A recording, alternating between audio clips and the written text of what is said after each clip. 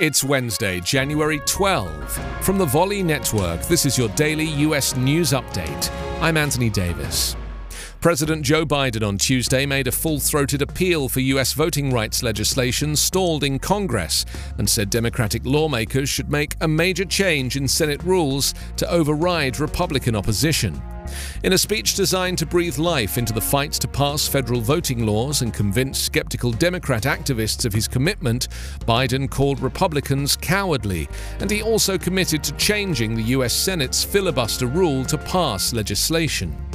Calling it a battle for the soul of America, Biden put the voting rights effort on par with the fight against segregation by slain civil rights leader Reverend Martin Luther King Jr.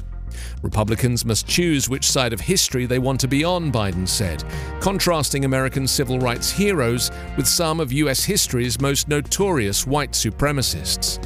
Biden likened the voting rights effort to the struggle against the assault on the U.S. Capitol on January 6, 2021 by supporters of former President Trump, an attack Biden called an attempted coup.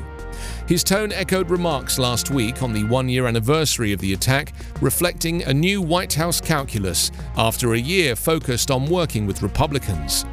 Not a single Republican has displayed the courage to stand up to a defeated president to protect America's right to vote. Not one, Biden said, referring to Trump and voting rights. Republican lawmakers in 19 states have passed dozens of laws, making it harder to vote. Critics say these measures disproportionately affect minorities. Your daily US news update is part of the Volley Network. To hear my live daily morning show, ask your Amazon Echo device to open Back Channel.